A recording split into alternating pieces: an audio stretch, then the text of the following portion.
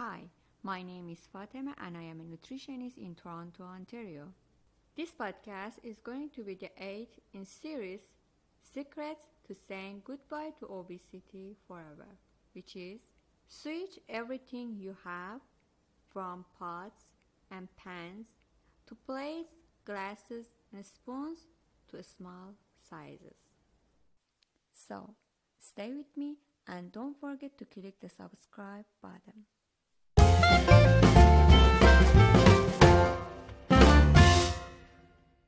I recommend turning all your dishes into small sizes too. Just a spoon or plate is not enough. Do you know why? Because, for example, if you still make food in a pot that you are used to make food for yourself, you cannot decrease the amount of food you prepare. For instance, if you make soup, you keep making it in the same amount as in the days you were not on a diet. The reason, simply, is that you got used to the amount in that pot. Then, even if you use a smaller bowl to serve the soup, it is useless because you know there is a pot full of soup in the kitchen. Now, I tell you how it is possible shortly.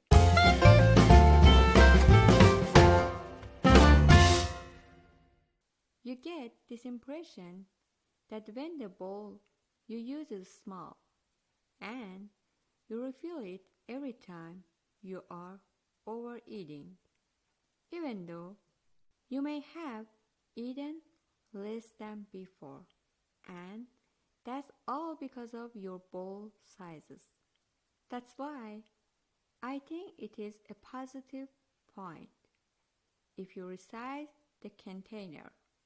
But the problem is that if the pot you are using is still the same as before, and you make the same amount of food as before, so you will definitely have left a lot of food.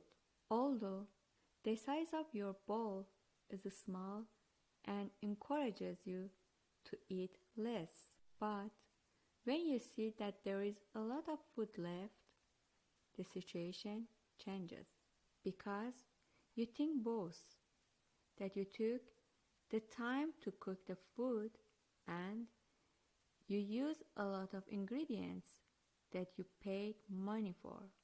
To compensate, you have to eat more, even if you don't want to, because you don't want to throw it away.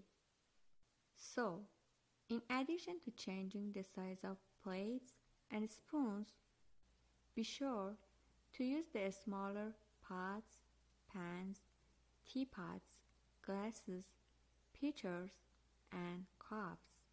You will definitely get a better result.